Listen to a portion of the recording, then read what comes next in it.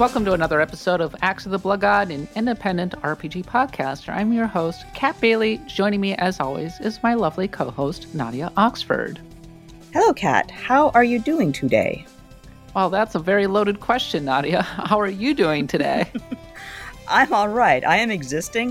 You ever just have those weeks where you feel like you're existing and that's it, and that's all you can really manage? I mean, I do have those weeks where I feel like I'm existing. Yes, that is generally a feeling that I'm having in this world, thankfully. I will be a little worried if I don't feel like I'm existing at some point. Yeah. Once you can feel the void press in on you, you know you have a problem. But as long as you don't feel the void press in on you, you're doing okay. It has admittedly been a pretty long week because I think it was on Wednesday or Thursday we got the news about Activision Blizzard. Then all of a sudden, it just felt like the world was pressing in on me at all times. Yeah, that was bad enough for me to read as someone like on the outskirts of the industry. I'm still in there, but I don't have to pay attention to the really unpleasant stuff the way you do. So I'm sorry for this very exhausting week. Yeah, it was at the end of the day. So that was fun too. So we had to get a story up after hours as well. It just kind of came out of nowhere. And then all of a sudden everybody was talking about it. Yeah, that's really rough. So not only do you have this really nasty news topic to deal with, you have to do it in overtime too.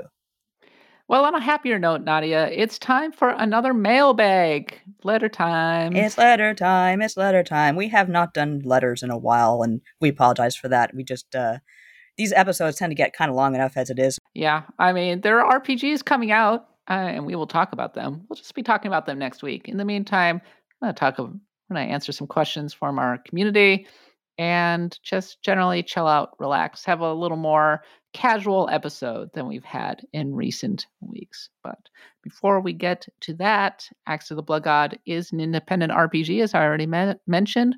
If you enjoy the show, do me a favor, leave us a review on the podcatcher of your choice.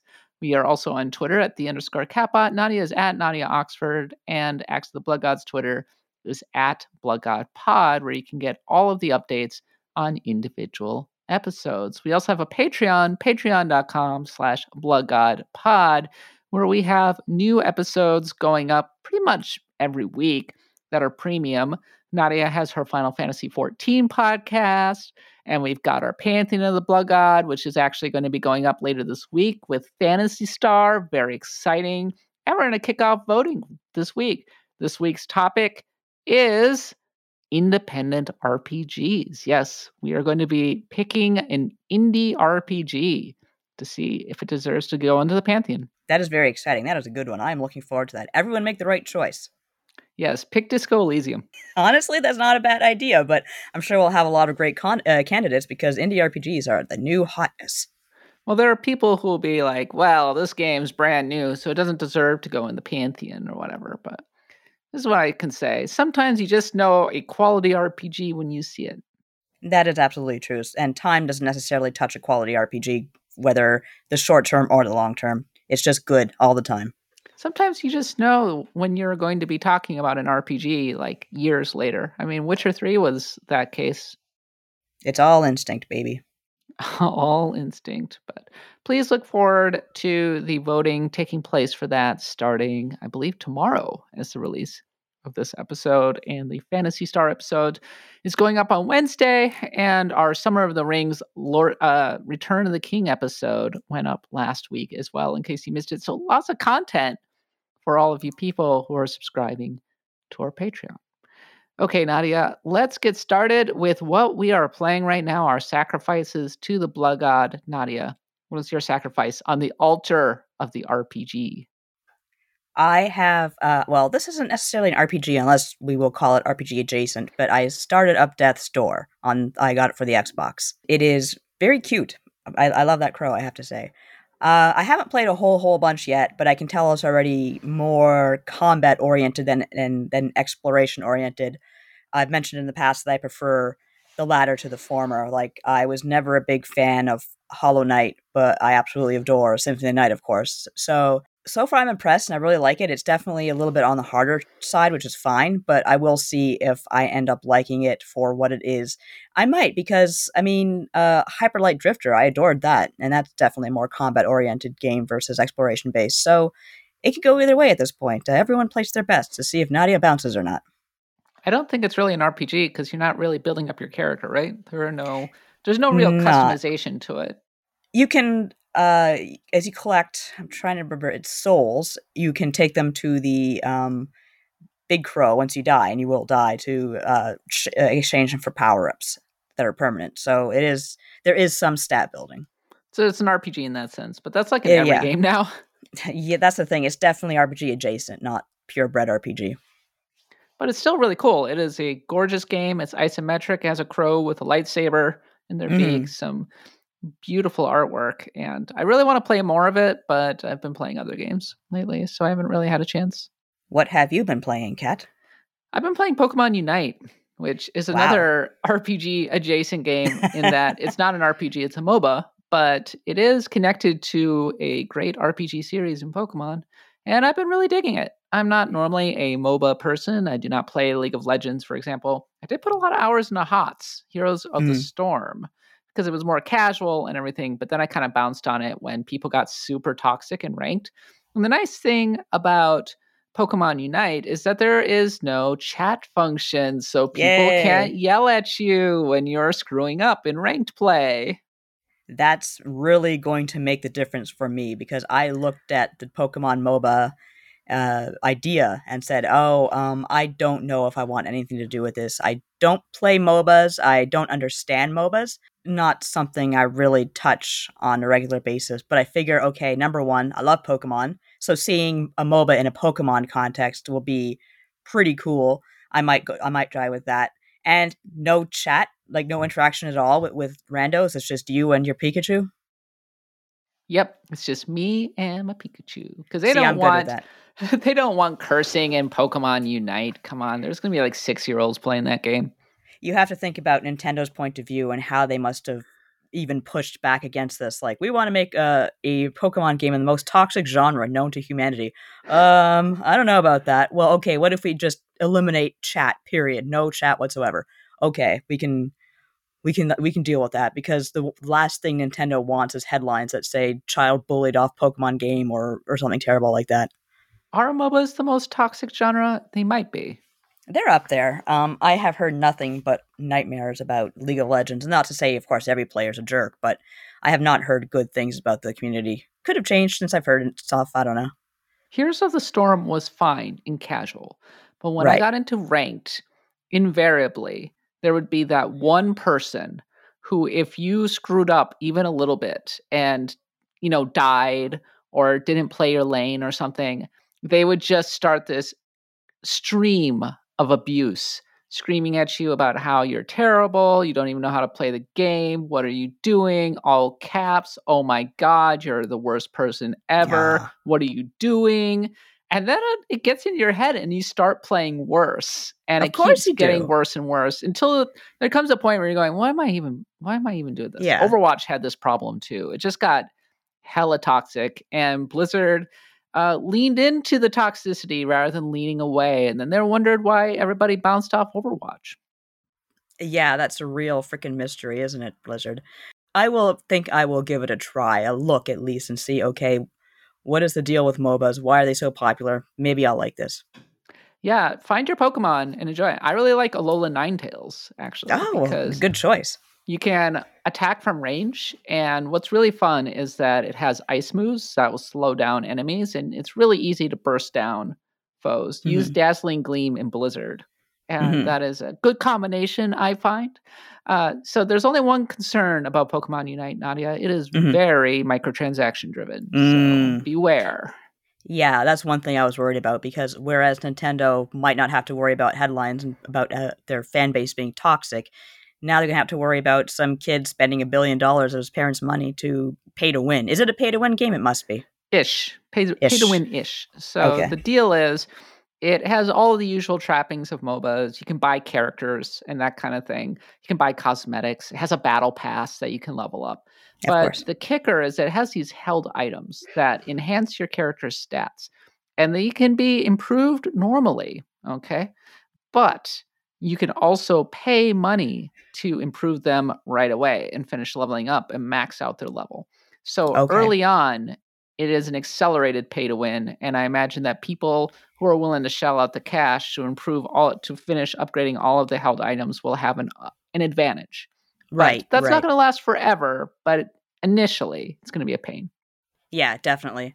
I will say though, I'm a petty person, and sometimes I pay for skins and stuff like that just to flaunt it over the children. That's the only reason I do it. Hey kids, I have a job. Hoo-hoo, you go to school. Also, they capped out the amount of coins you can get per day, which is super Right. annoying. Okay, is that one of the ways to protect themselves, or just another way to get you to buy They don't want people into? just sitting there grinding instead of paying Mm. money. Oh, okay, yeah. Because they want you to pay money for your coins.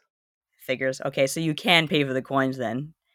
Yeah. There's a premium currency that you can buy that can be used to buy new Pokemon, cosmetics, improvements for your held items, that sort of thing. So lots of microtransactions. I mean, the blowback against it, on the one hand, it's not that bad, but on the other hand, par for the course is still like not great. I'm not a big fan of these super heavy microtransaction driven No. models, and there are going to be people who are going to spend outrageous amounts of money. There are people who are like, oh yeah, if you spend $100, that's a good baseline. I'm like, $100? Are you kidding me? No thanks. There's a million things I could think of that I'd rather spend $100 on. Yeah.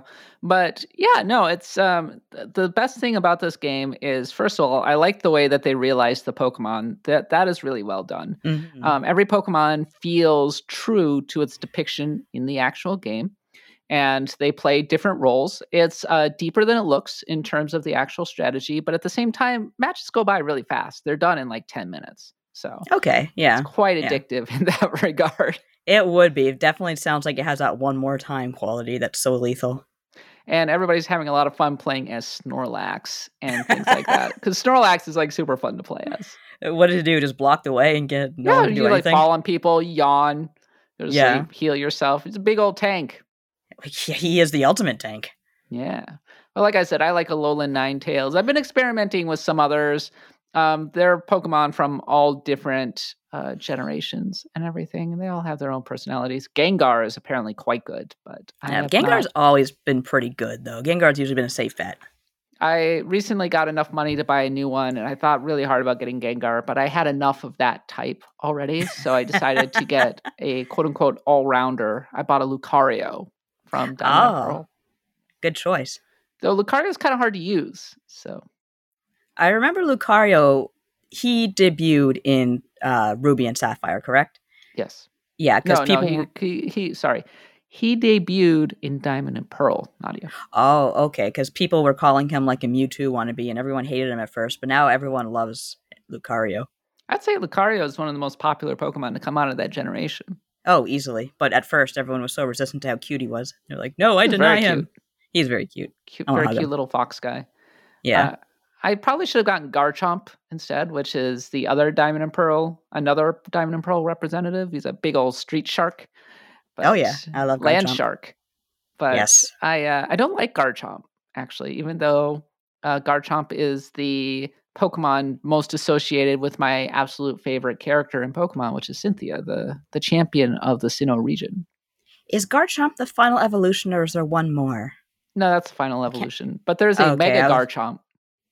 That might be what I'm thinking of. Yeah, he's kind of cute. Yeah, he's adorable. Yeah, I like Sharpedo better. If you're into that kind of thing. Yeah, I could deal with him. But I do like Alolan Ninetales. So every Pokemon has a quote unquote pseudo legendary, or kind of a Pokemon that's very, very powerful that would be associated with a particular gym leader. So like Ruby and Sapphire would be Metagross, and I like Metagross more than I like Garchomp. Love Metagross. Like Pokemon Go, Metagross is just like tanks through everything. Metagross is great. And I think Black and White's is Haxorus, which I named mine Precious, and it was black, and I really liked it a lot. It was quite pretty. But I always name my Hackasaurus or Hackasaur because that's the name of a character in Dragon Quest games. Beyond that, as for actual RPGs that I'm playing, I started up Chris Tales the other day. Oh, did you? Okay, because I was kind of on or off about that. I will play it because I'm sure we'll be talking about it, but I've heard good and bad, put it that way. A lot of technical problems. Have you had any problems like that? Nope, not so far. I've been playing on Xbox Series X because it's on Game Mm, Pass, and I have to right. say, it looks quite beautiful on my high refresh rate monitor. So On Cat's precious monitor, it looks fantastic. Then pretty, you're pretty monitor. It's so gorgeous, Nadia. Holy cow! it is a gorgeous looking game. Even when I previewed it, which was just a video presentation, I was really impressed with how nice it looked. I was disappointed that we didn't get that preview build, but sounds like it turned out okay. Yeah, it sounds like that most of the technical problems are surprise, surprise, the Nintendo Switch version, Of course, yeah, specifically load times. It has very long load right. times. That's funny to imagine, but I guess I'm not surprised. I'm actually noticing load times now that I bounce from my PlayStation 5 to my Switch and back again, and you see like PlayStation 5, no load times. Switch, oh, you gotta wait a bit. That's a little annoying.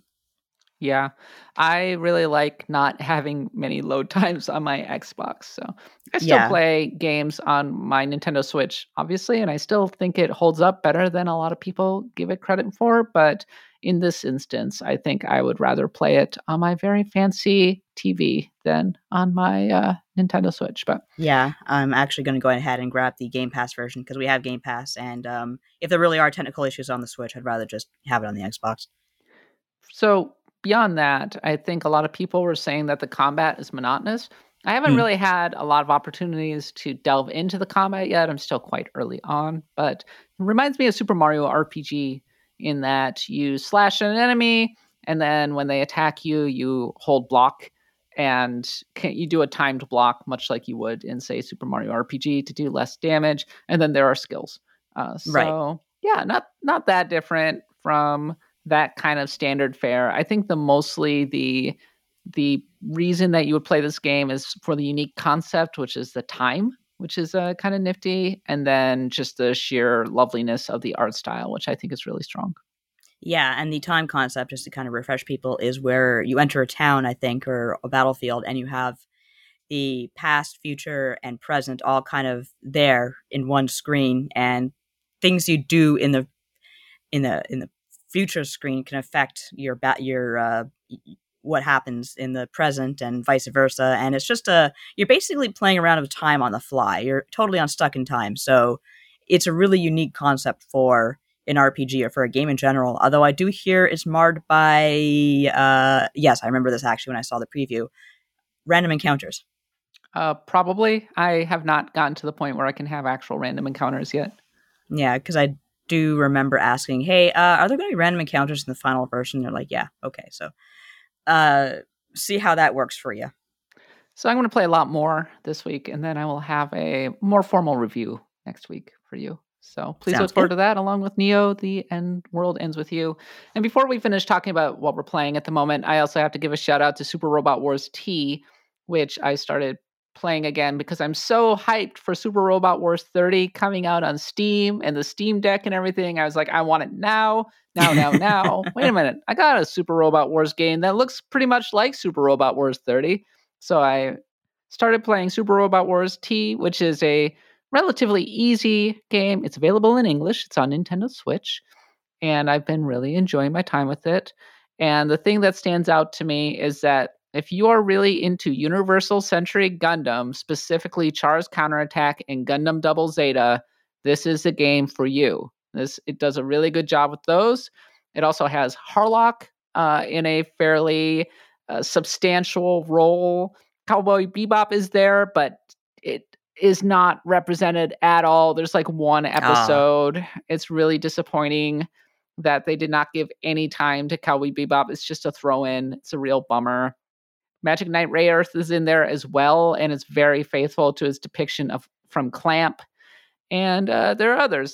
G Gundam is in there. It's not as prominent, and like I have my qualms with it, but G Gundam is also a lot of fun. So I like having it in there. Super Robot Wars T, I just really enjoy being able to have the option to side with either Char or Haman Karn. Uh, yes, I Haman all can't the remember way. who's good or bad. They're both bad. Okay, They're both yeah, villains. I okay, choose to because side I with Haman. I know Char is bad because I know that much about Gundam, and we've talked in the past about Haman. They just literally took the name of a dictator from the Megillah, Well, but Well, Yeah. Nadia, after the fall of Xeon, there was the second Xeon that was Neo Xeon. Wow, very much its own history, of Yes, course, right there. yes. Regarding Cowboy Bebop, I don't know if you're the one who told me this, but I heard it's just not popular in Japan the way it is here. It's just not as well known because it Yeah. was playing at like midnight. It was very much a prestige anime. I was almost said prestige JRPG, and Yeah. so people weren't paying attention to it in the same way. And then it came over here, and it was airing on Cartoon Network, so people were able to actually watch it. So Cowboy Right. Bebop was very much in the hardcore otaku who were really appreciating the form kind of thing, and then it came here and found a mass appeal. That's funny that it happened that way. I wonder if it would have done better in Japan with more exposure. Maybe if they hadn't been playing it at midnight. Yeah, That usually is a on a detriment to hard to whatever showing. find station in Japan. Yeah, exactly. Oh, so that's I guess they even just put it in there for almost that Western appeal, but of course it's Absolutely. not going to be, Super you Robot know. Wars T sold better in the West than it did in Japan. Oh, really? Oh, that's Yeah, interesting. it sold Hmm. insanely well overseas. That's why they're making Super Robot Wars 30 available to Western audiences on Steam because they're like, so more Westerners buy this frickin' series than Japanese people at this point. Jeez. Yeah, I'm surprised it took them this long to really kind of make it more localized. Though SRW 30 is much more geared toward Japanese fans, I think, because it has a lot of nostalgic mech series that just never Hmm. really hit over here, like the original OG Gundam and Right. things like that. Some classic robot series. So it's geared more toward nostalgia than anything. Anyway, that's my Super Robot Wars talk. That is the Super Robot Wars report from Kat Bailey. D. All right, let's continue on to the news. Top story, Nadia. Things at Activision Blizzard are ... bad. Yeah, that's an understatement, Nadia. So this is what happened. Basically, at the end of the day on Wednesday, it came out that the state of California, the state where I happen to live and where Activision Blizzard is based, is suing Activision Blizzard for a frat culture and numerous reports of harassment, including, and this is a warning, an extremely horrific story about a person who took their own life in part due to harassment. It is a really stomach churning report to read. A lot of it is specifically focused on Blizzard. There are a lot of allegations of a really problematic drinking culture at Activision Blizzard, where they would do things like cube crawls, where people after work would go and go drinking, basically. So, Activision released a really that's a bad word, a very strongly worded retort saying that basically, state of California is overstepped its bounds and did this prematurely, and we already addressed all of this. So we're going to show that this is like completely not a problem. But Bloomberg and other outlets have been already doing reporting showing that yes, actually, it is a problem. People are coming out and talking about it. So this is not going away anytime soon. And this is just one more instance of like, it's just been a bad time, especially for Blizzard. Very, very bad time, Nadia. It has not been good. Now, this particular instance, this allegations, now, is this around Activision Blizzard specifically, or Blizzard, or all of it? More Blizzard. Okay, I was wondering about But that. I think Activision Blizzard is getting pulled into it as well. But the majority of the allegations are being specifically directed at Blizzard. And I mean, there was a video from 2010 that was shown of somebody saying, "Hey, can you like not make World of Warcraft characters like Yes. super sexualized and everything?" And they basically made fun of her during the panel. Like these people, including J. Allen Brack, who were sitting there. He's the president of Blizzard, sitting there on that panel, just goofing on her, and like the look on her face was devastating. Honestly, it was an excruciating video to watch. It really It was. was. She looked extremely uncomfortable for good reason, because basically she asked a very sensible question, and they literally laughed at her, like just first thing, like, people will clap for her, and the first thing they did was laugh. Well, you can. I'm going to divulge that I am working on a report for this over at IGN right now, and I will say that I talked to a source from Blizzard, who, when I was like, "So, what do you think?" They were like, "Well, it's not surprising at all." Yeah, I think what's kind of distressing the most is how not surprised I am about this whole thing. Although I was thinking, I have worked in this industry most of my life, and I've worked alongside the grooming industry as well, Yeah. which is a very different sort of atmosphere. And I just wonder, this particular brand of frat boy toxicness, so many of us were nerds and we grew up kind of spited, and now that we have the power, for lack of a better term, we're just like, hey, we can act however the hell we want. Like, I wonder if that's a problem. I mean, go back to when we were growing up. Like, yeah, I would say that boys and girls were playing the NES in equal measure, right? The Yes. NES would cast kind of a wide net, but once you kind of got older, then video games definitely became to be seen as kind of a boy's hobby, right? And you were Hmm. seen as an outlier as a girl if you were playing games. Like I was definitely a weirdo going to LAN parties and everything when I was a teenager and everything. So, yeah, like, and that culture of the hobbyist culture, or like the no girls allowed kind of culture, definitely calcified. And if you look at the people who are in charge of these companies still, they came up in a culture where, this was the case, like that video games were a boys club, no girls allowed and everything. Definitely a frat boy atmosphere.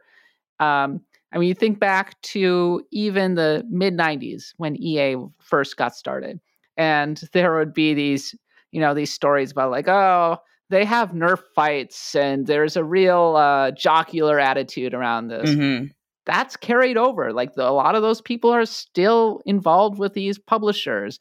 People like J. Allen Brack, they've been around Blizzard for more than 20 years at this point. So, frankly, at a certain point, a new generation needs to come in and start to change things. Now, Activision Blizzard itself is I don't like using the term old school, or traditional, but they have not evolved with the times, clearly, Hmm. in terms of how they approach this stuff. Some companies have. Like, this is not always the case. Like, I hear praise in particular for EA. Yeah. Everybody loves to dig at EA and say how awful they are. And frankly, I do have a lot of qualms with, especially with FIFA Ultimate Team and how they approach microtransactions. But they have a vice president who is solely devoted to like diversity. They actually seem to care about promoting diversity. They have a lot of women in key leadership positions. Whereas if you look at Activision Blizzard, the proof is in the leadership. There are no women at the top there. It's all white guys. Yeah, I do have to say, I have observed the culture changing a little bit, even though there are still, of course, too many horrendous examples like the one we're going through right now. I was thinking about it and how things have resisted change for so long. Like, I've been on the internet since the ancient times when, as the joke goes, there are no women on the internet. There really were no women on the internet in the Yeah. online fan bases I was on. And when that happened, when I first started using the internet, I met many guys, and my husband included, and many of them were great. They were awesome guys. Hey, you want to talk Yeah. about RPGs? You want to talk about Mega Man? Sure, we can do that. Let's have fun.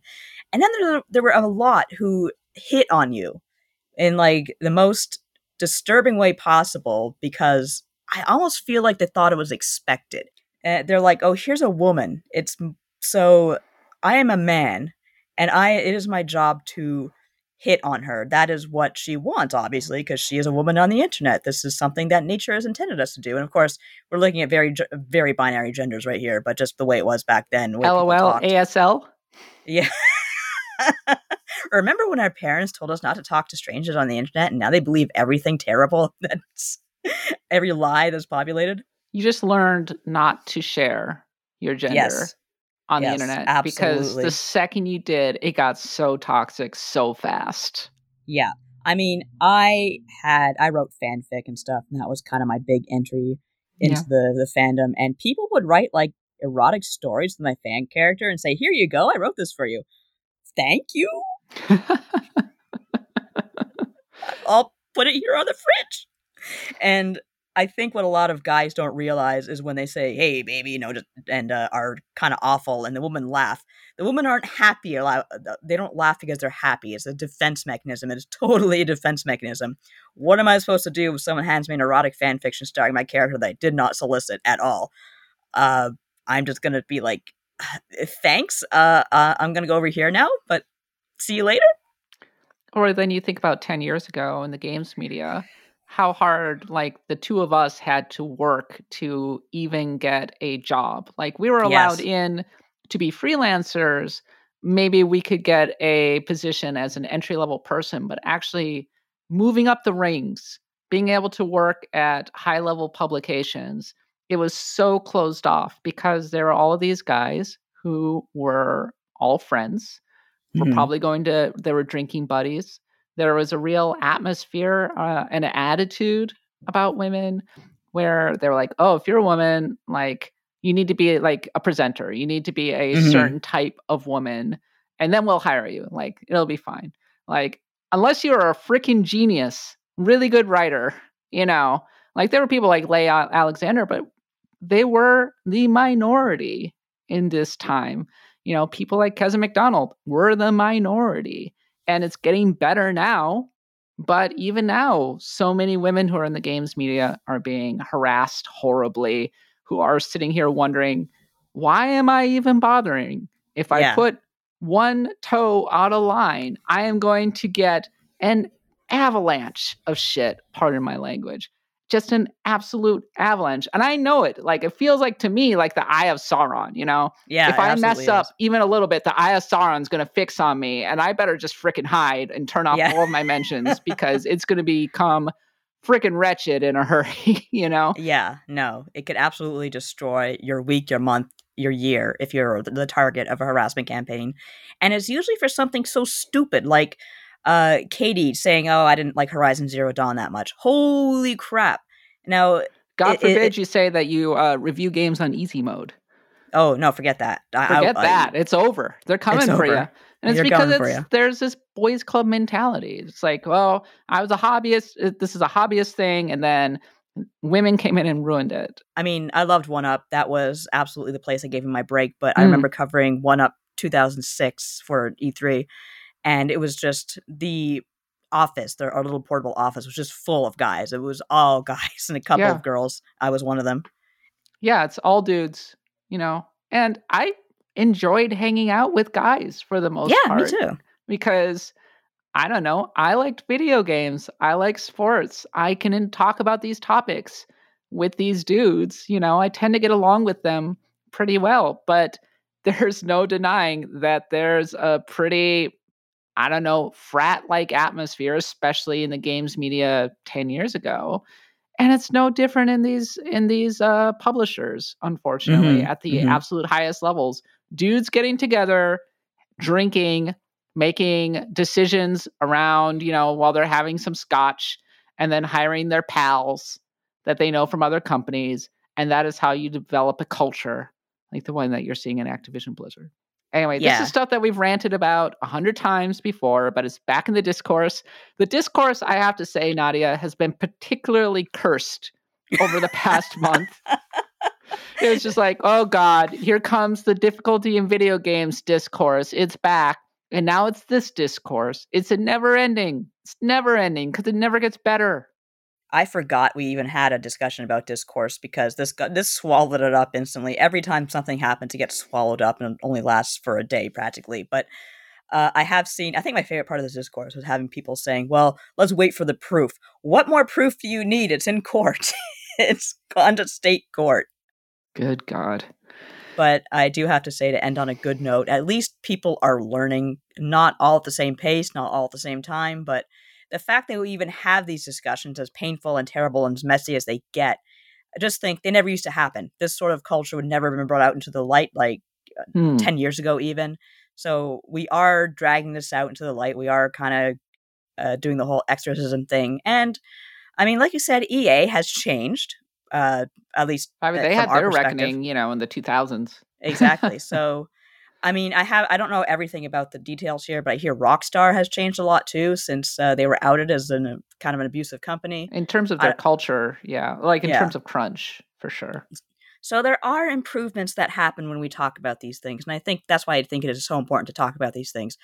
Coming up next, unionization and everything in the Oh, here we video game go. industry. Yeah. But that's for another episode. More discourse. It never Oh, ends. jeez.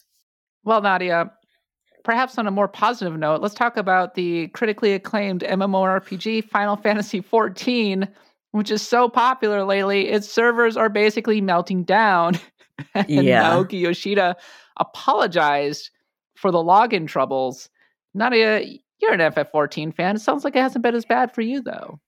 No, I think that is because I am on the Primal server / Ultros, and I don't think that's one of the really heavily affected servers. What happened to cause all this was, well, several things just kind of came home to roost. Number one, the pandemic is really increasing the numbers.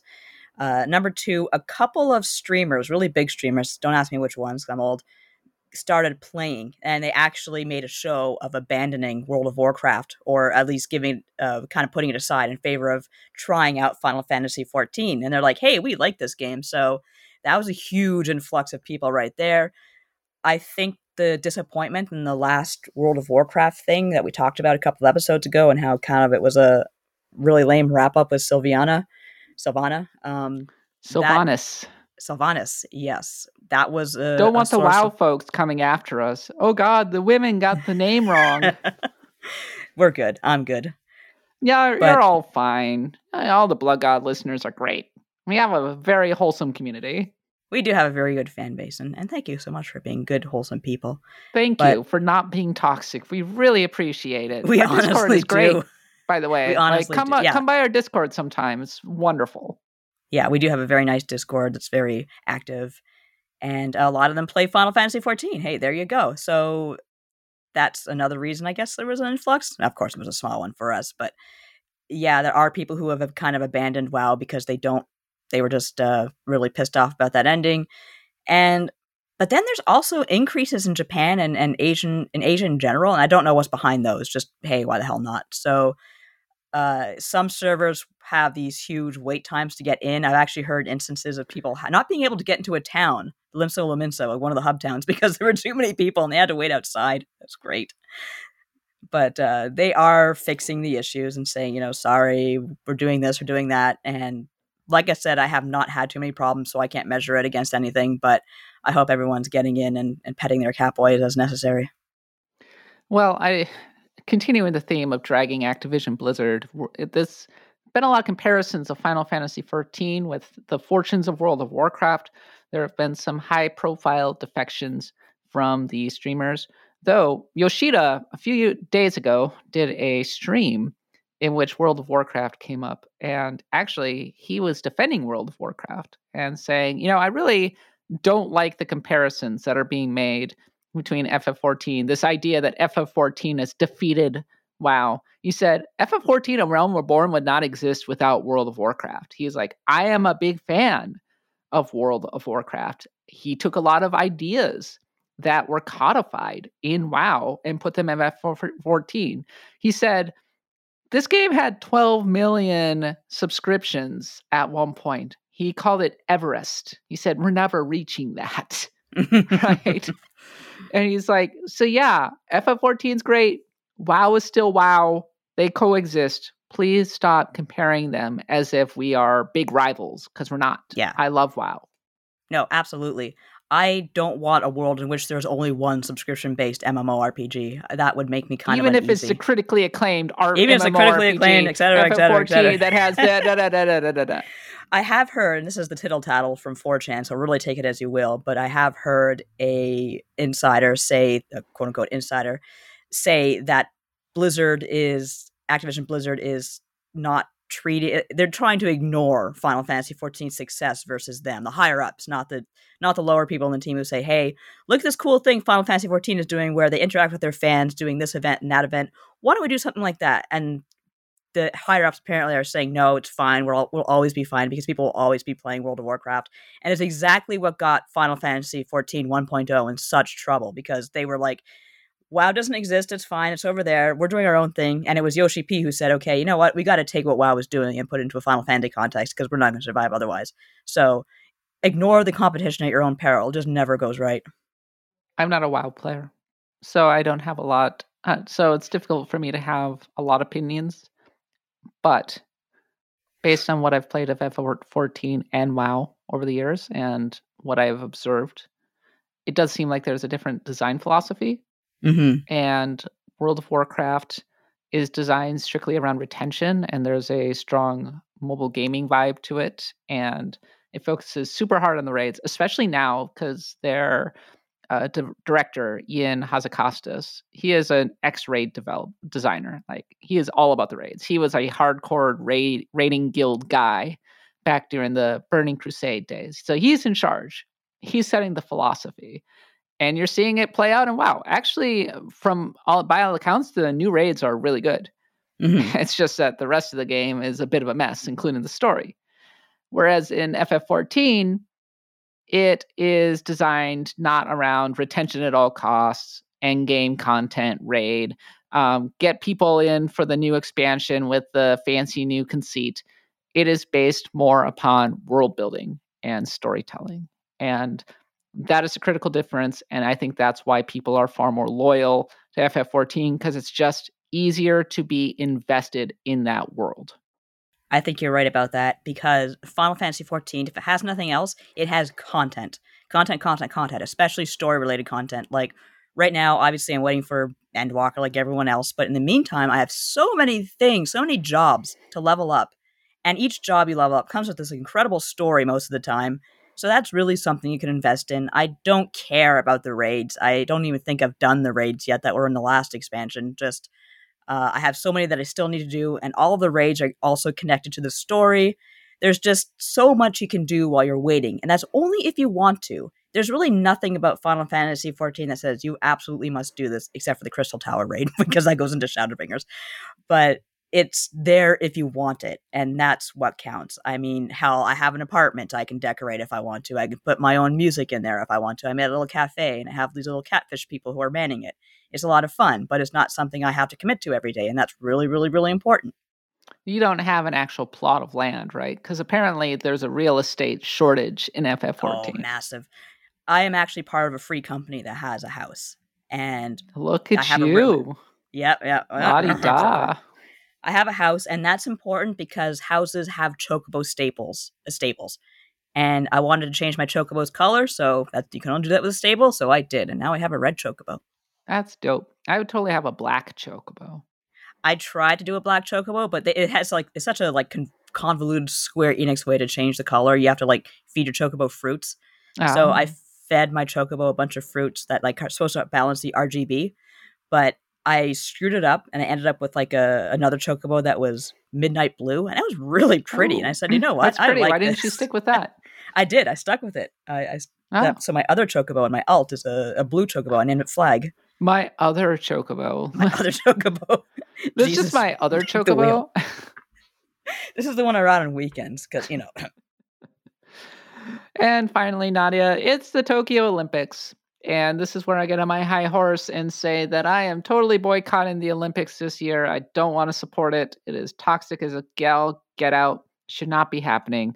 But hey, there was a really cool Google Doodle that was kind of like an RPG meets track and field with heavy anime vibes, and it was super neat. So that was fun. Yeah, I did play that. It was actually very, very cute. It's a little quest where you're a little cat, and you go from place to place in this kind of stadium that's shaped like Tokyo or Japan in general, and you beat other characters in events and collect the scrolls for them. And it's very, very JRPG, and it's very cute. I enjoyed it quite a bit.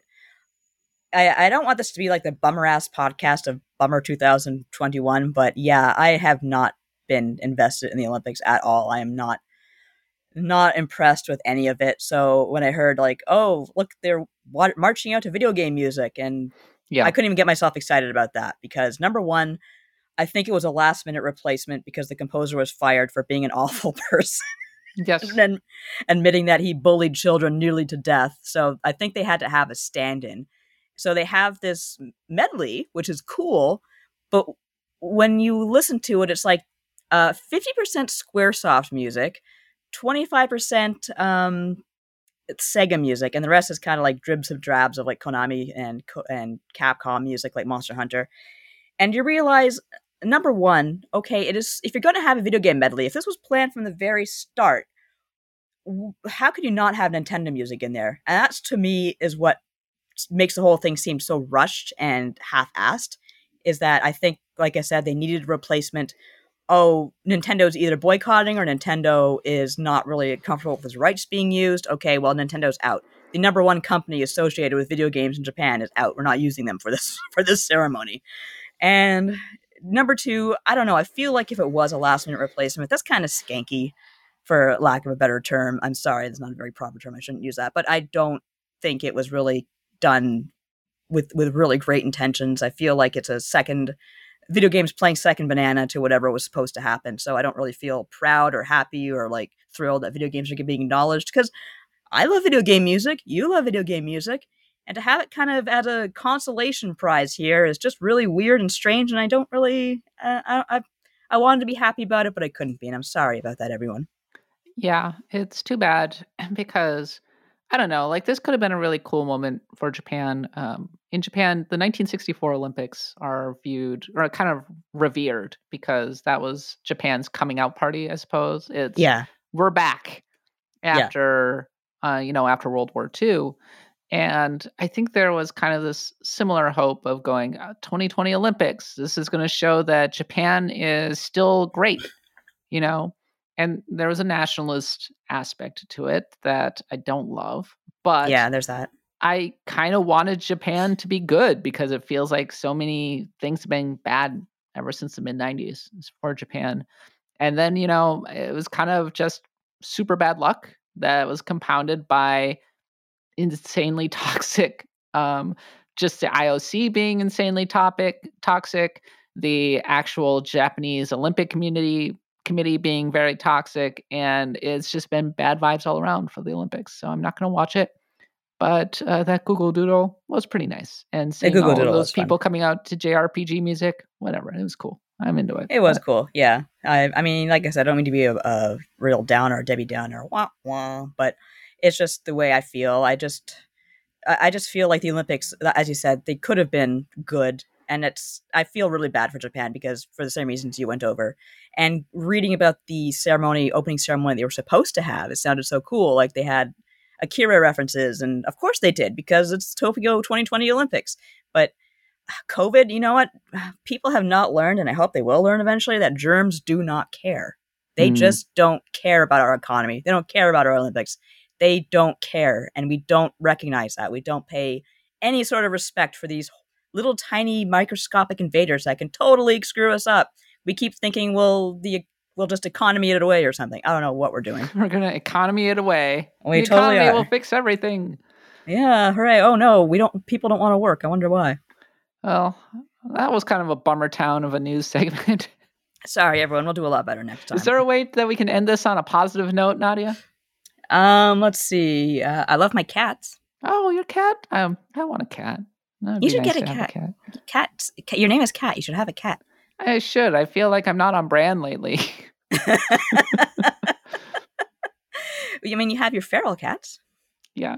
Here's a good news item. I went to our local arcade. High Scores came back. And oh, good. I love High Scores so much. It has these wonderful MAME arcades. It has a Guitar Hero arcade. Ah. It has these custom cabs with NES and Super NES and Smash Brothers Melee. It's great. Wonderful. Okay, place. see, that's cool. See, not only do you get to return to an arcade, you get to go out. I have been going out more. I'm fully vaccinated. People around here are still really good about wearing their masks, thankfully. So I've been getting out with my husband. Even just shopping is nice now. I mean, no, I'm lying. Shopping always sucks, but it's good to get out. I went to my nephew's birthday party. He loves Pokemon. Yeah. I said, "What's your favorite Pokemon?" He said Reshiram. Reshiram. It's the black and white. It's the black and white legendary. Yeah, and I'm like, what kind of obscure ass Pokemon are you making me look after? So I looked at merchandise, and of course, there's no freaking merchandise for Reshiram. So yeah, but stuffed Reshiram. Come on, there's a plush toy of it. It sold out everywhere, but at least there was a pinata with Pikachu. And my dad was saying, wouldn't it be funny if there was like used syringes in there or something. That's not funny, actually. I know it's terrible, but it's my father's sense of humor is where I get it from. Wow. It is totally sold out. That sucks. Yeah. Wow. So I got him a stuffed Lucario, and I got him a kind of a Gyarados toy, and I also got him the Super Mario Encyclopedia, which my husband helped edit. So that's nice. We gave him a copy of that. I have a nice news item to go out on, Nadia. Okay. Our pins have gone out to everybody. Hooray! Woo! Yeah, I am so excited to get mine. I assume you sent it. Not yet. Tomorrow. Okay. But the pins are going out. People have been receiving them. They look great on everything. Totally makes this multi-month journey to get them made totally worth it. I got mine in the mail. I was like, man, this is a lot cooler than even I kind of anticipated. So it's great. People have been sending us pictures. Continue to send us your pictures. They look really cool. Mm-hmm. I really hope we can do more merch in the future. I do too. In fact, I think that is something that could be happening sooner than you think. But all right, Nadia, this is a mailbag episode. Let's get to the mailbag. We'll be right back.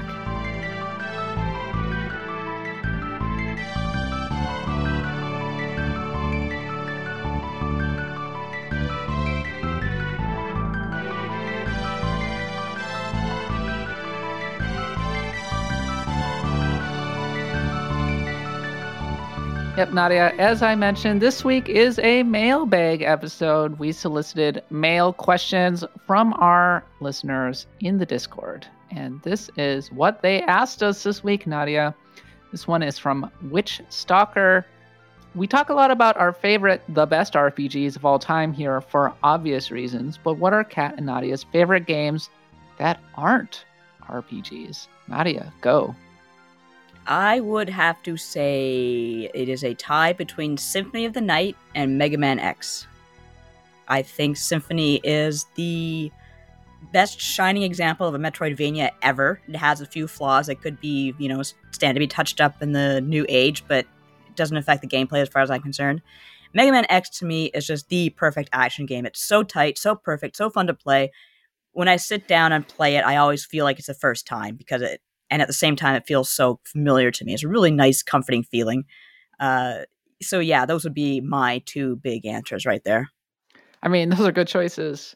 And I think, Nadia, that, we both have a strong retro bent here. When I'm not playing RPGs, I spend a lot of time playing platformers and things like that. Shoot 'em ups. I love shoot 'em ups.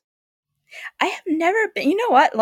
I did play a lot of bullet hell games on mobile because for a while Cave was releasing a lot of those on mobile, and I did enjoy them a lot, but it's funny, shooters are not something I grew up with, nor do I go back to them.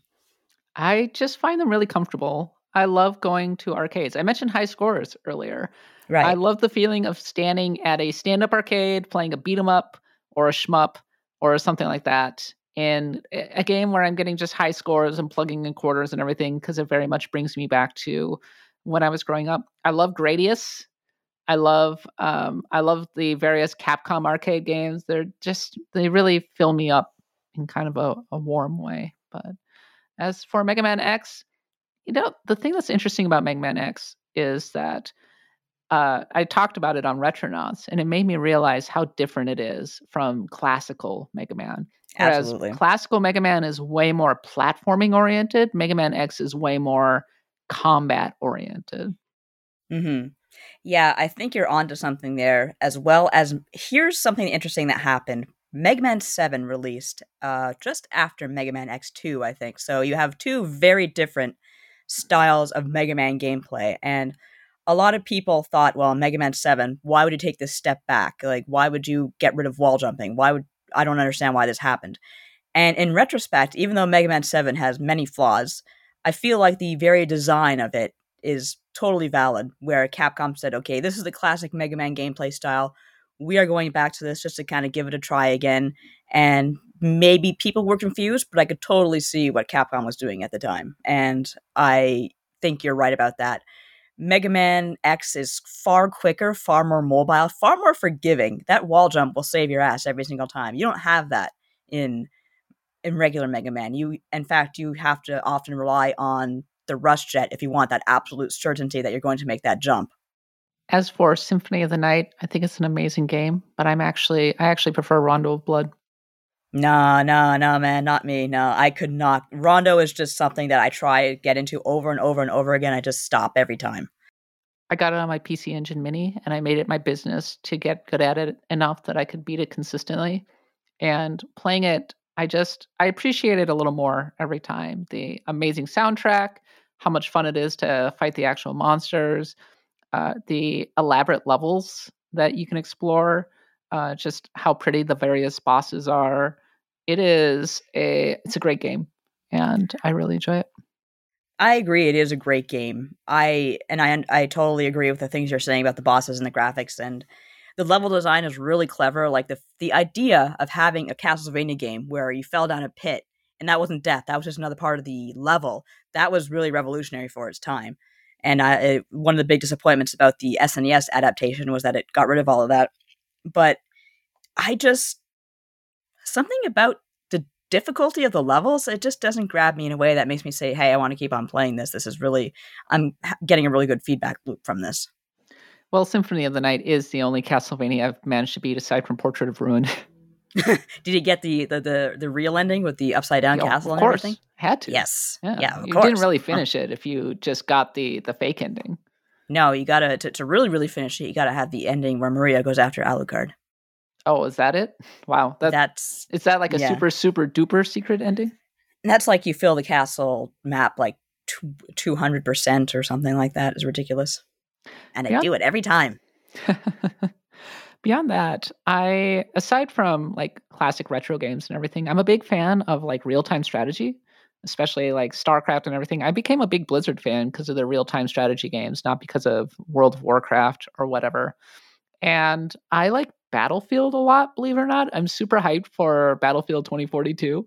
They announced a new mode. It was called Portal Mode, and they're bringing in, like maps from 1942 and Battlefield 3 and Bad Company 2. So you can have like a World War II planes flying against fighter jets and everything, a la the Final Countdown. It's great. I'm super into it. That's pretty cool. Were you into Command and Conquer? Oh, yeah. Yeah, I loved the original Command and Conquer. I bring it up because everyone was bringing out that Tim Curry bit, because after Jeff Bezos went into space, everyone brought out that Tim Curry bit where he's saying, I'm going to the one place untouched by capitalism, space. And of course, everyone's like, Tim Curry can't go to space anymore. So that was a meme for a bit. One of my fondest memories from Japan was hanging out with my friend Gwen. And it was after a Kotaku party. It was like 3 a.m, and we were drinking whiskey, and we were playing Battlefield Bad Company 2. Super broing out. I was gonna say, you did that while drunk. Like, how could you command armies while you're drunk? I was really good at Battlefield Bad Company 2. I drove the tank. I was very good in the tank. That's cool. Tanks are always the answer. Zan Bagel wants to know, what is the best RPG minigame ever, and why is it Gwent? It's an interesting pick, Zan Bagel. What do you think, Nadia? Have you never played Witcher 3? No, but I do like in RPG card games. Triple Triad is such an easy answer, but it's a good one. Trails of Cold Steel 2 or 3, one of them had Vantage Master, I think it was called. That was really good. That was a fun little sort of Hearthstone clone that I enjoyed very much. I feel like Triple Triad and Chocobo breeding, especially in 14, which is really, really involved, and the racing is also really, really involved. I got really, really into that, and I got to kind of return to my Chocobos and see if I can put them up for stud or whatever I'm supposed to do. Because, it is a whole, basically, like, racehorse system that's ridiculous, and I enjoy it so very, very much. Zan Bagel, I don't actually like Gwent. I've tried to play it in Witcher 3, and it just did not take. I did not really understand it. Maybe if I put more time and effort and enthusiasm into it, but for whatever reason, I did not get its hooks in me.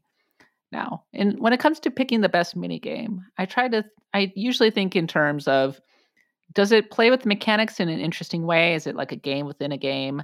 Does it have really, really good rewards and that kind of thing? Like, if it gets me those two things, then I start to really get into it. I think I mentioned that I was a huge Blitzball player in Final Fantasy X. Yes, you've mentioned. Want to play Wandering Blitzball? around Spira and just going, you want to play Blitzball? Want to play Blitzball?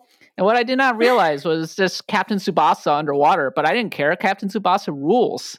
Captain There you Tsubasa go. is a soccer game from the NES days, among other things. But yeah, like playing Blitzball, it made me realize, without realizing it, that I enjoyed water soccer. There you go. It's soccer, but it's watery, so everything It's goes real soccer, slow. but it's watery. But yeah, they clearly somebody really liked Captain Tsubasa. And Square Enix, especially with Final Fantasy, they just love to cram in those increasingly elaborate mini games. And it always kind of bummed me out that after Final Fantasy X, they just kind of ran out of steam and stopped doing them. 15 had fishing, I recall. It Oh, had yeah, well, it had King's Knight. That's nothing like Blitzball, No, but it was still kind of fun, and the boys just kind King's of Knight hanging was out. the really stupid like mobile game.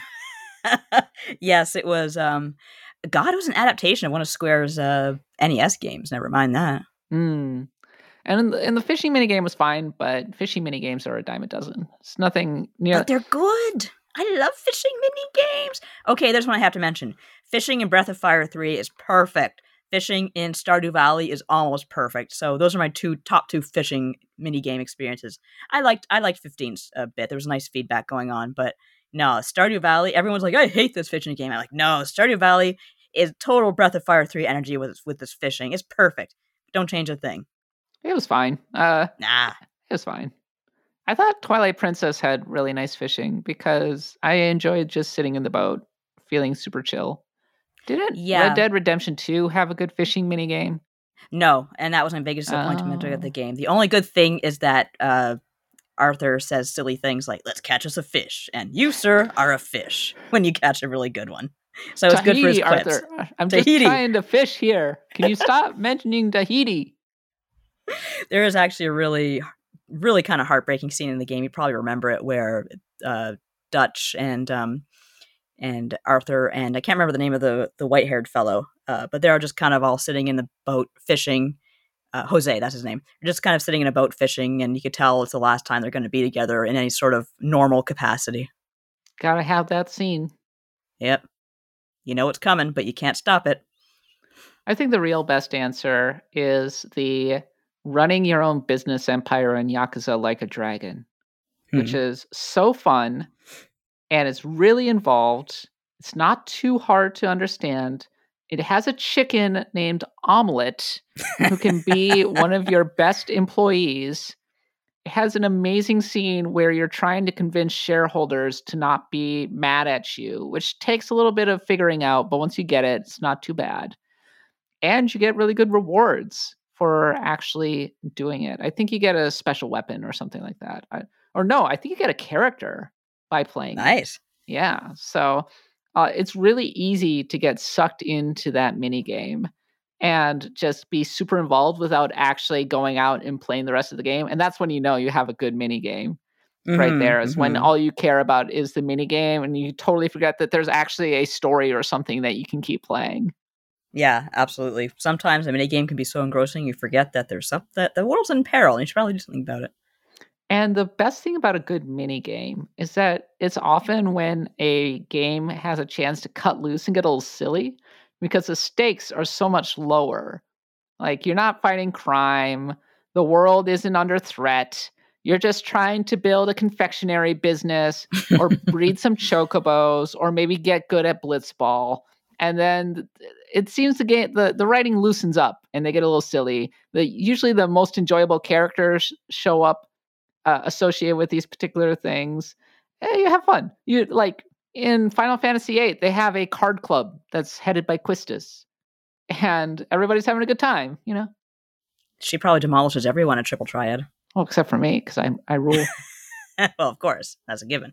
It takes a while to get going in Triple Triad. When I was playing my most recent run through Final Fantasy VIII for the Pantheon episode, I took a while to actually get to the point where I was winning consistently in Triple Triad.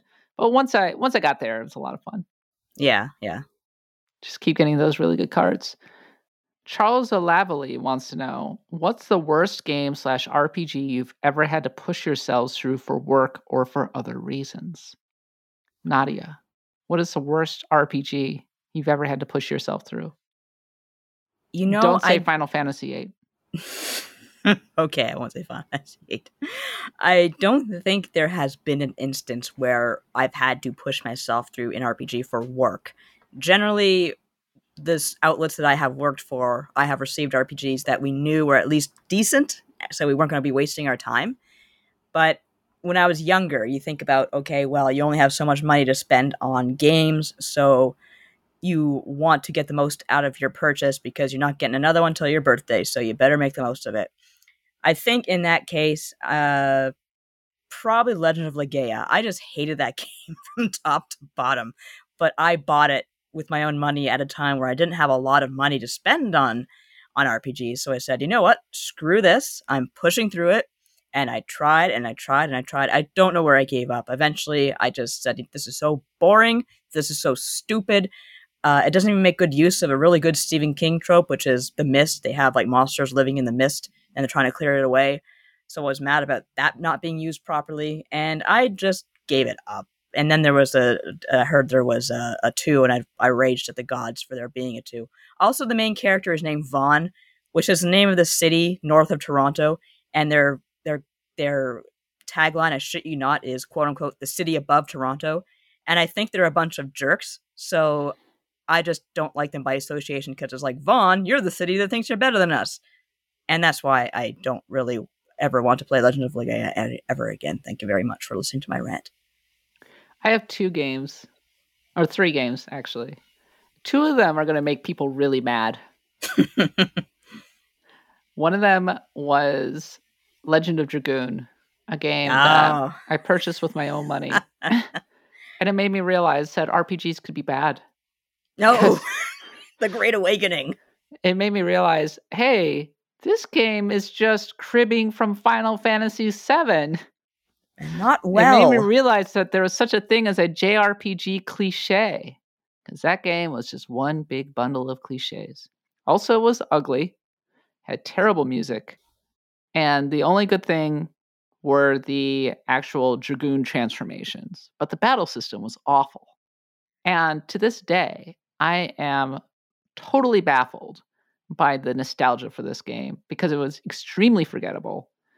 And I really did not enjoy basically 1 second of playing that game. And I played a lot of hours in that game.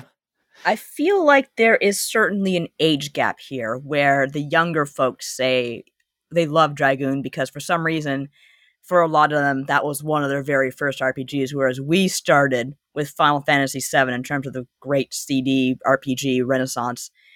So we kind of had the insight to say, hey, Dragoon just looks like a lesser Final Fantasy VII, and the fact that it looked so bad at that time in the PlayStation's life was so disappointing.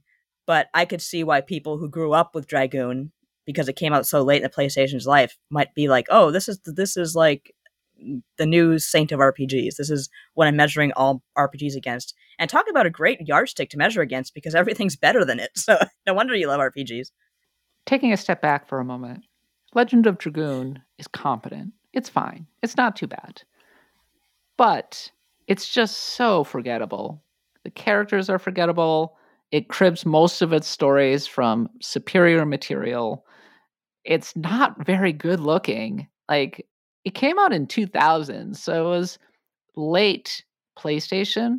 And if you look at some of its contemporaries, like Final Fantasy, Valkyrie Profile, games like Chrono Cross was out. Chrono Cross, they just blow it out of the water. And this is a game, and before you say, oh, well, come on, that's unfair. You're comparing it to the best of the cream. Guess what? This game was made by Sony. It was a first-party title. It had a lot of money behind it. They really wanted a good game. And guess what? It stunk. So they really wanted it to be their RPG franchise the way that Square had Final Fantasy. They wanted to have Legend of Dragoon, and it just did not work out. The second one was Tales of Symphonia. I did not like that game. Oh, dear. Oh, no. There goes all our subscribers. They're coming for me. It was just, it wasn't that bad. I rented it, and I kept playing it because it was the summer of 2004 when I had no cable, no internet, no nothing. And I was going through my old live journal a while ago, which don't go looking for it. It's not on the internet anymore. And I found a post that was going, Yeah, I was trying to enjoy Tales of Symphonia, but it just wasn't taking. I kept pushing and pushing and pushing, and I don't know what's going on. This game, I just do not like it. And I said, it's in the meantime, I went back and beat Fire Emblem again. Mm. Like, because I was so into Fire Emblem that summer. Like, it was the summer of Fire Emblem for me. And I was like, I went back and beat Fire Emblem effortlessly. Tales of Symphonia just didn't grab me. Because at the time, I think it was too similar to Final Fantasy X and things like Ah, that. And so the story really wasn't grabbing me. But it was fine. I don't know what really grabs people about Tales of Symphonia. The music, I suppose. The art. Maybe I can get Eric Van Allen to talk about it. I'm sure he can. he's going to tell you the history of the world if you get him on here. But yeah, he'll tell you exactly what you're missing out on. I don't know. I did not play Symphonia. I just want to know, was that the same summer you had the House of Bugs? Yes, that was the House of Bugs. Yeah. Okay. Because I associate, anytime you talk about that era of gaming for yourself, I just think, oh God, that was the house full of bugs, wasn't It it? was the House of Bugs when I was playing. That was when I beat Ocarina of Time, and I beat Fire Emblem and Advance Wars, and played a lot of Pokemon Coliseum while being surrounded by horrible, horrible bugs. And I really wanted to like Tales and Symphonia, just didn't. But the real answer is Hyperdimension Neptunia. I really hated that game. Oh, and you had to review it, didn't you? I had to review it for GameSpot. My review's somewhere, probably on GameSpot. I think I gave it like a 2. It was just a miserable experience.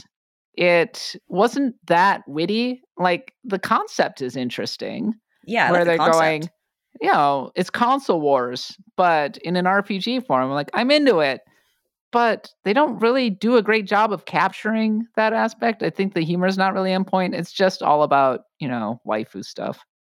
The titties and Yeah, like the bathhouses. people who are defending that game are really saying, I'm into the girls and the art. That's what they're Yeah. saying. The game itself is not good. It's a bad game.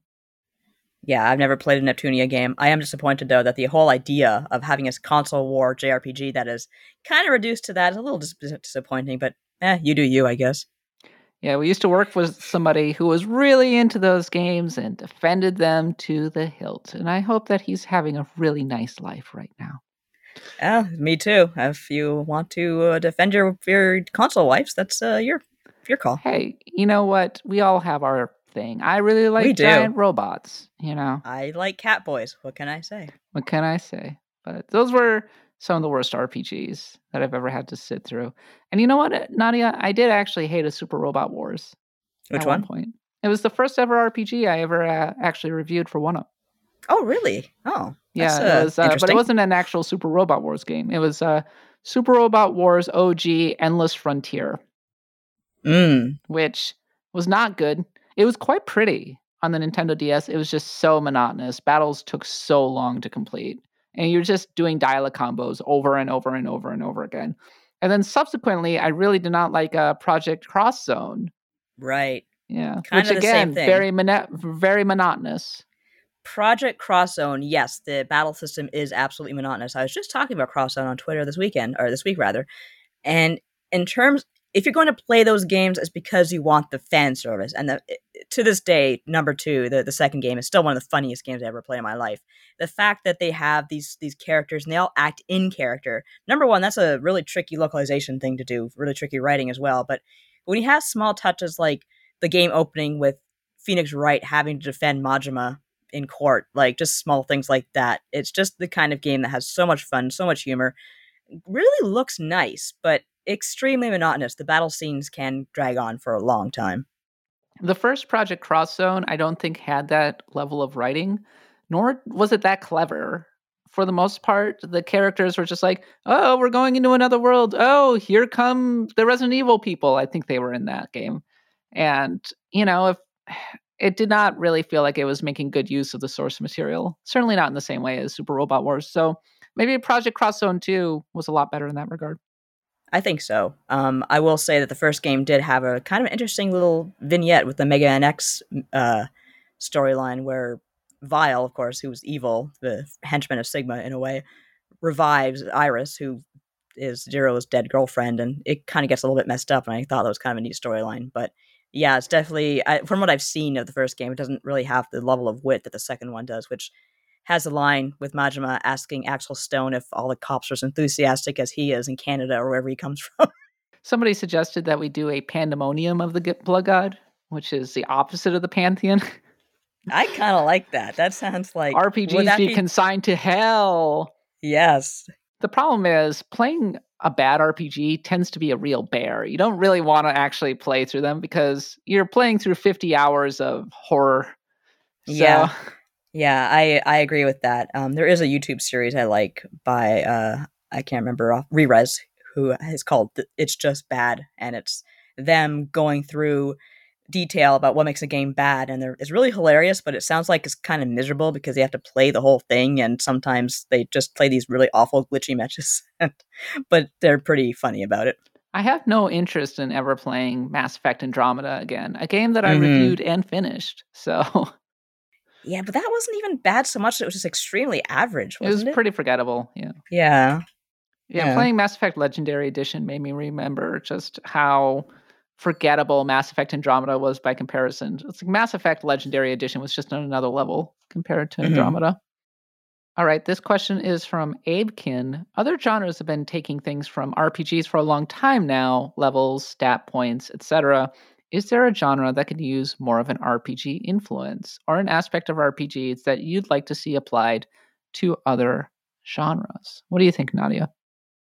That's hard to say because it feels like RPG mechanics are in everything now. It feels like everything's all wound up together. Um, I always liked platformers that somehow implement stat boosts. Like, I get a certain satisfaction out of simple leveling up mechanics. Like, here's a good example: Death's Door has a thing where you die, you exchange your souls to level up, and it makes you stronger, it makes you faster, etc. And it's just a very simple mechanic that, despite its simplicity, makes me feel cool and good. And hey, look, I'm strong. Hey, look, I'm smart. Even though in real life we all know the opposite is true. And I just like it when simpler games implement those simple growth mechanics. I just like that. My problem with games like, say, Horizon Zero Dawn or God of War or any game that takes RPG mechanics is that they tend to be quite superficial. There's no real thought being given to how you build your character and that kind of thing. Whereas, interestingly enough, Pocket Card Jockey, a game that is not an RPG, it's a horse solitaire game that has horse racing and everything. It borrows some RPG elements and a certain dash of RPG storytelling and gives you a real sense of progression that I really enjoyed and that is totally absent from games like Horizon Zero Dawn. So that's kind of what I like to see is this feeling of you're growing in power within this universe. Hmm. And more to the point, I want choices. I want more choices, choices that mean something. And you're starting to see that a little bit in certain games where they're having kind of branching paths and that kind of thing, similar to what you might find in, say, Witcher 3. And I want to see that more in, say, like sports games. This feeling that you are Hmm. making a narrative that is all of your own rather than just having straight up XP. And maybe we're seeing that in this year's Madden because this year's Madden career mode is going to have these randomly generated scenarios that are based in part with how your season is going. Like you might have, if you're losing and you have a really old player on your team, they'll come up to you and say, "Hey, coach, I'm going to like retire if we Ah. don't start winning. Like I think I might want to leave or something." Or if you have like a superstar, they might say demand a trade. Or if you have a rookie who's like really breaking out, like, and then it becomes an ongoing storyline where that is kind of dependent on your actions. And it might turn out to be really simplistic and not very good, but I actually have high hopes. And that feels very role playing to me. I feel like almost all games could benefit from the really quick, witty, amazing storytelling that they had in Hades. That Mm. was took an enormous amount of effort, I know, on Supergiant Games' part, but it was such a unique, interesting way of telling a story, and I was never ever bored, and I was never occupied for more than like 3 seconds at a time. It was absolutely perfect, and I would love to see something more like that. But of course, the story has to be good; it can't be bad. Yeah, at a basic level, it's not XP. It's not skill trees, which are from the strategy genre anyway. Mm-mm. It is about having to actually think about how you build your character. It is feeling like you are actually invested in the world that you are in and the choices you make matter. If they can capture that, then they are one giant step toward being an RPG. If they don't have that, then they are just RPG elements and superficial ones at that. Yes, there is certainly a distinction here. Dr. Horror says, I am wondering if there is a favorite anime, movie, or TV show that has had an impact on your video game tastes, i.e., so not necessarily a licensed video game based on a particular property, but playing certain games or subgenres because they invoke some way that favorite anime, movie, or TV show. Nadia? I almost feel like I can't answer this the way you're asking it, but I can certainly answer the opposite in that have games inspired your media taste, in which case, absolutely. The most easiest example would be Toriyama. I loved his design work in Dragon Quest, and I found myself attracted to Dragon Ball and Dragon Ball Z very easily for that reason, even though I didn't really realize the two, you're looking at the same mangaka here. So yeah, that certainly applies. Like I'm still a huge Toriyama fan. I really, really love his monster designs in anything he does. Like I think the character Beerus, just such a simple, elegant, cool design. He's so good at making these monsters and stuff, and I'm always looking for that sort of thing in anime and what have you. Like, where's the cool monsters? I want to see the cool monsters and the cool animals and stuff like that. I ended up liking Kill Bill, a Quentin Tarantino movie, because it felt like a video game. I mean, yeah, when you think about it, there was a time when a lot of movies felt like video games, sometimes very much on purpose. Like I feel like Scott Pilgrim was ahead of its time, but yeah. I've had multiple video games inspire my media taste elsewhere. For Mm, example, I was not really a Star Wars fan until I started playing TIE Fighter. right. And I loved TIE Fighter so much that it made me a giant Star Wars fan for a long time. Similarly, I did not like giant robots at all, really, until I started playing Super Robot Wars. I played Super Robot Wars because I was doing it for research on a list feature that I was doing, and because it looked pretty, and the designs were so good, the music was so good, and everything about it was so good that I was inspired to start watching the shows, and subsequently I became a mecha fan. So there will be a lot of instances where games will inspire me to watch a thing rather than the opposite. Here's the thing, Nadia. I'm much more of a video game enthusiast than I am a cinephile or a TV watcher. I watch TV, I watch movies, but by and large, I play video games way more than I do either because I find watching TV to be a little inert. It's a group activity. It is a thing that I do with friends. I don't do on my own. And if I do have TV on, probably I have a video game that I'm playing at that given moment. Yeah, I'm very much the same way. I find I have a hard time sitting through most movies. I don't know if it's an attention deficit thing. I don't know if it's just I think that the manner of storytelling really bothers me. I absolutely love to read to the point that if I am absorbed in a book, I will get dangerously absorbed in it to the point that I will forget everything else. I mean, I can stop myself from playing an RPG or whatever anytime and say, okay, I've had enough, I'm getting up, I'm doing something else. But when I'm in a book, I will not let it go. I'm like a pit bull, basically. So I love reading that much. And I'm not saying like, oh, TV movies are inferior. That's not it at all. I just, being narrated to versus being able to control the speed of how that narration I absorb it, that bothers me a lot, and it's something I'm trying to desperately overcome so I can sit still and watch movies. I find it helps a lot if I turn on subtitles, so there's plus one for subtitles, of course. Yeah, and I don't really follow too many TV series. Like I'll be watching the new He-Man, which is out today as of this recording, so I'll be giving that a glance. But otherwise, I watch stuff with my husband. We watch some YouTubers. We follow a few series, mostly animated, to be honest with you. And yeah, I just do not consume a lot of media outside of video games and books. I'm excited about Ted Lasso being back. Yes. Do you know anything about Ted Lasso? No. Ted Lasso literally started as a commercial, I think. And it was about an American football coach who takes over an English Premier League team. In that case, Tottenham Hotspur, and he was played by Jason Sudeikis, and it was the fish out of water kind of comedy. And then they turned that into a TV show, and I was like, there's no way this is going to work. And the TV show was one of the most wholesome and wonderful things I've ever watched. Aw. And it was great. And it was very in touch with its feelings. And now season 2 is out, and I'm very excited about that. But yeah, see, you and I both have series that we follow, but I am not this kind of person who sits there and can do a Netflix binge or a Netflix crawl. No. Usually I will pick one show. I will watch it to completion, probably with my household or something. Like we just finished watching Loki, for example. Right. See, I'm like, okay, Loki, something I should watch. I haven't really signed up for Disney Plus yet, and I'm like, I'll do that later. You can get it for like a free year, I think. Yeah, with Xbox. I think even with Xbox, it's worth Game it. Pass, you can do it. Yeah, I should. Mandalorian is so good. I am so mad at how I grew up with all this fragmented cable crap, and then they just brought it right back. Thanks, everybody. That was great. Good show.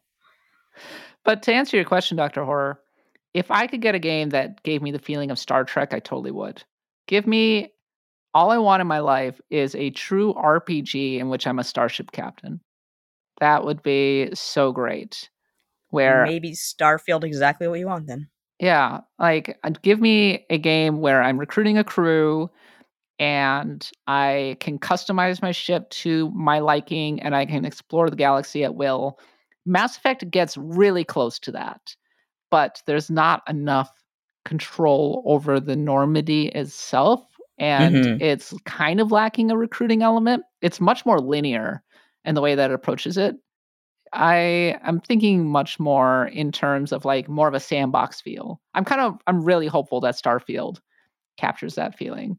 And also I want a big ship, not a kind of a gunship, as it were. Big ship. I like little ships. I like cute little ships. I like. And I'm upgrading my ship. I want to upgrade my ship. Why don't you just have a flying city, like a Cat City, has the neon signs flashing, says Catland or something. I played so much Star Trek Online because it let me do that. Like I was a captain. I could create my crew from scratch. I was continually upgrading my ship. Star Trek Online on the whole wasn't the best game, but I really enjoyed it for that reason. I put a few hundred hours into it. And also, if I could get a game that accurately captured the feeling of Harry Potter without being kind of bad like Harry Potter, I would totally play that game too. There's Bully, I suppose, like something like that. I haven't played Bully, but whatever happened to that game Chucklefish was working on that was supposed to be the Harry Potter? Witchbrook? Yeah. Yeah, I can't wait to play that game someday. Someday. It just kind of faded out of development. Yeah, it just takes a while to make a game. Oh, that's true. I hope it comes back and it's like, hey, it's out tomorrow. And we're all like, yay, and it'll be great and we'll have fun and you'll have your floating wizard city or whatever you want. Truthfully, Nadia, I like RPGs a lot, but I actually hew more towards simulations in some ways. Games like Stardew Valley, where I have a huge amount of control over how the world develops. Because I like any game that feels lived in. The world feels lived in, right? Yeah. And if I can feel like I've been transported into something like commanding a starship or running a farm or being in a magic academy, and I am actually there, then that is my game. Right. Yeah, that makes sense. That's very much you. I mean, you were the person who played Fallout 4 and you had a whole settlement just ground up going, didn't you? All the settlements.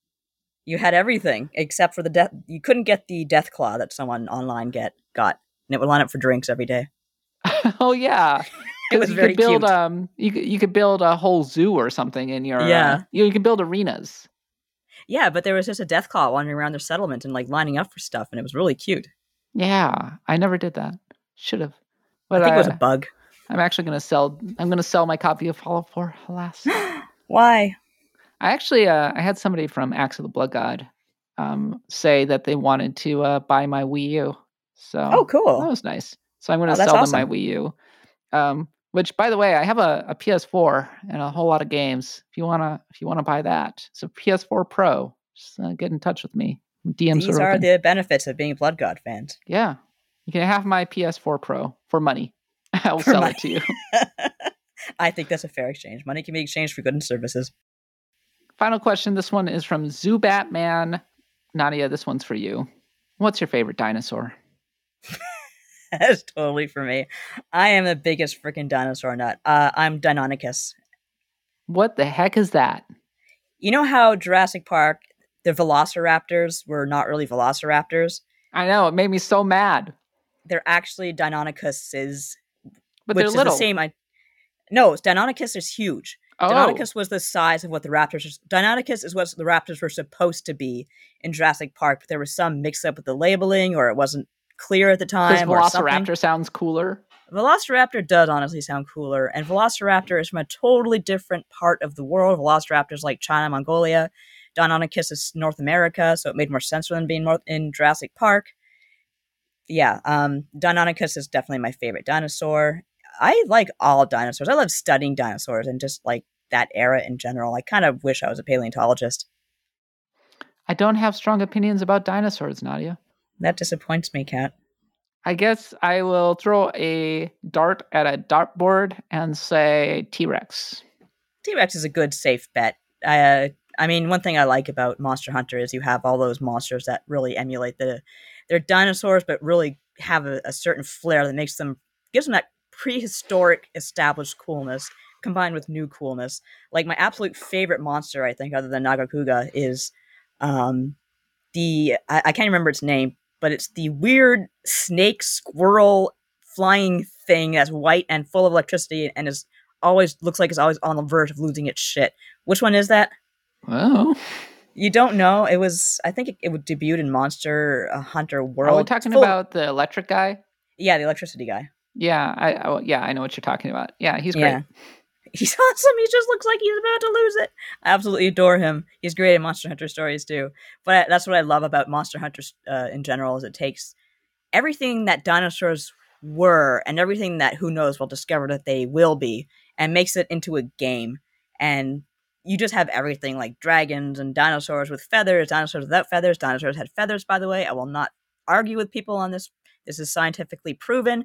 It was scientifically proven in the 1800s, but some asshole said, no, that's impossible. There's no way they had feathers. They can't be descended from birds. And it went like lizards all the way down for ages after that. But they are Dinosaurs birds. stopped being cool when I found out they had feathers. See, that's what makes me mad. That's what makes me mad because dinosaurs with feathers are so boss. Like if you look up a Deinonychus, you don't want that thing running at you, feathers or no. You think dinosaurs with feathers like aren't scary? Go talk to a cassowary and come back to me. See how you do with that. We'll talk about dinosaurs with feathers. When I was growing up, I enjoyed Dino Riders. I remember Dino Riders. Me too. It was dinosaurs, only they had like mechanical things attached to them and people rode them. I didn't know what the story was and I couldn't find the cartoon on TV very easily because it was prehistoric times and we didn't have streaming services. But I loved the idea of Dino Riders and the toys were so great. And all I can say is they're rebooting He-Man and all of the other shows. Bring back Dino Riders. The time has come. I actually, I won't name the company, but I wrote a really long proposal about a RPG where people in dinosaurs would come back mysteriously and people had to deal with this. And this was like an RPG where it was an instance, a capsule where you had to go from your ruined apartment to safety, but you had you were being hunted by dinosaurs the whole time. And I thought it was really cool. And they asked me to write this long ass proposal because they were interested. And then 6,000 words later, they take one look and give me a form rejection. And I said, oh, no, you don't. You're not giving me a form rejection after 6,000 words. So I dragged it all out of them. But the end story is I had a really good story about this dinosaurs coming back to Earth, and it got rejected for an RPG, and I'm sad. Boo. I would have played this Nadia RPG. I think it would have been cool. Maybe I should just turn it into a regular story. There you go. You could get funding now. Come on. Yeah, pretty much. I should really write more fiction. You should. I think I love writing fiction. You're a good writer, Nadia. You're a great writer. And hell, you're doing localization work. That's like writing fiction. Yeah, localization was very interesting in that regard. I did feel like it's a good fit for me because it takes a long time to learn how people talk and how to write that. And looking back at my older writing, it's really interesting because when I was 20, I thought I was hot shit. And I was good at writing environments and terrible at writing dialogue. but I thought I had peaked at like 24 or something ridiculous like that. You never peak. You never, ever, ever peak. You got to keep working at it. And that's fine. You can be good without being perfect. So keep working at it. And if you read my stuff, thank you very much. I appreciate that. I thought I was such a good writer when I was a teenager because everybody kept telling me that I was. And I just got to say, positive reinforcement, it's bad. So people will believe that they're much better than they are. I had a very inflated sense of self about my own writing. But thankfully, I've come back to earth about that in the years since. I know that like my writing's fine, but I do it for a living, so I must be okay at it. But that's kind of the thing. I was surprised when we worked under Katie how much my writing improved because she was just an incredible editor, and I thought I had things under control. She taught me that, no, I am still making a lot of mistakes. I am really, really trying to write in the active voice. I have such a bad habit of writing in passive. Now, passive isn't always bad, but if you can write in active, try to write in active. It was at US Gamer that I learned how to really structure an article and really learned how to structure an argument. And it was kind of remarkable how much easier edits got when I went back into the freelance pool after the US Gamer times, where I will like always brace myself for like multiple rounds of edits and just my article being super marked up. And they'll go, no, this is really good. Really enjoy it. Great job, Kat. Just a few minor notes right here. And I'm just like, cool. Yeah. All right. I think you're lying to me, but that's fine. No, I'm the same to the point that now I said I was going to kind of get away from writing about games, but people seek me out now because they're like, hey, we really liked your last article. Can you write another one? I was like, oh, sure. You're a good writer, Nadia. I'm glad. I'm good at something. I'm glad that you're able to be paid what you're worth. Thank you. I'm finally glad to be actually paid what I'm worth. It's nice. I'd like to keep it up if I can. And on that note, that is the end of this episode of Axe of the Blood God. Thank you so much to everybody who submitted an article. And hey, if you want to go hang out with all the cool people who submitted these questions, you can give us just $1 to our Patreon, patreon.com/bloodgodpod. Come hang out on our Discord. It's a good group of people. We've had a little influx of people recently. It's been a lot of fun. Mm-hmm. Beyond that, you can follow me on Twitter at _Catbot. Nadia is at Nadia Oxford. We have various Patreon projects going up. We had Summer of the Rings last week and Nadia's Final Fantasy XIV podcast the week before. I can never remember the name, unfortunately. Charlie and Dropouts. There you go. And Dropouts. And the Pantheon of the Blood God, which is going to be Phantasy Stars, coming out this week. So much bonus content. In the meantime, we are out. We'll be back next week to review Neo, The World Ends With You, and Chris Tales and various other RPGs. But until then, for Nadia and myself, thanks for listening. And until next time, happy adventuring.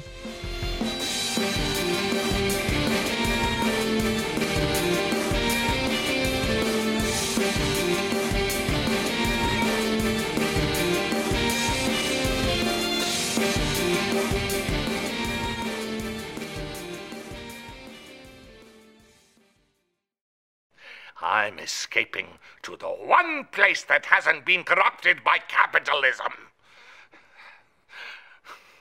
Space!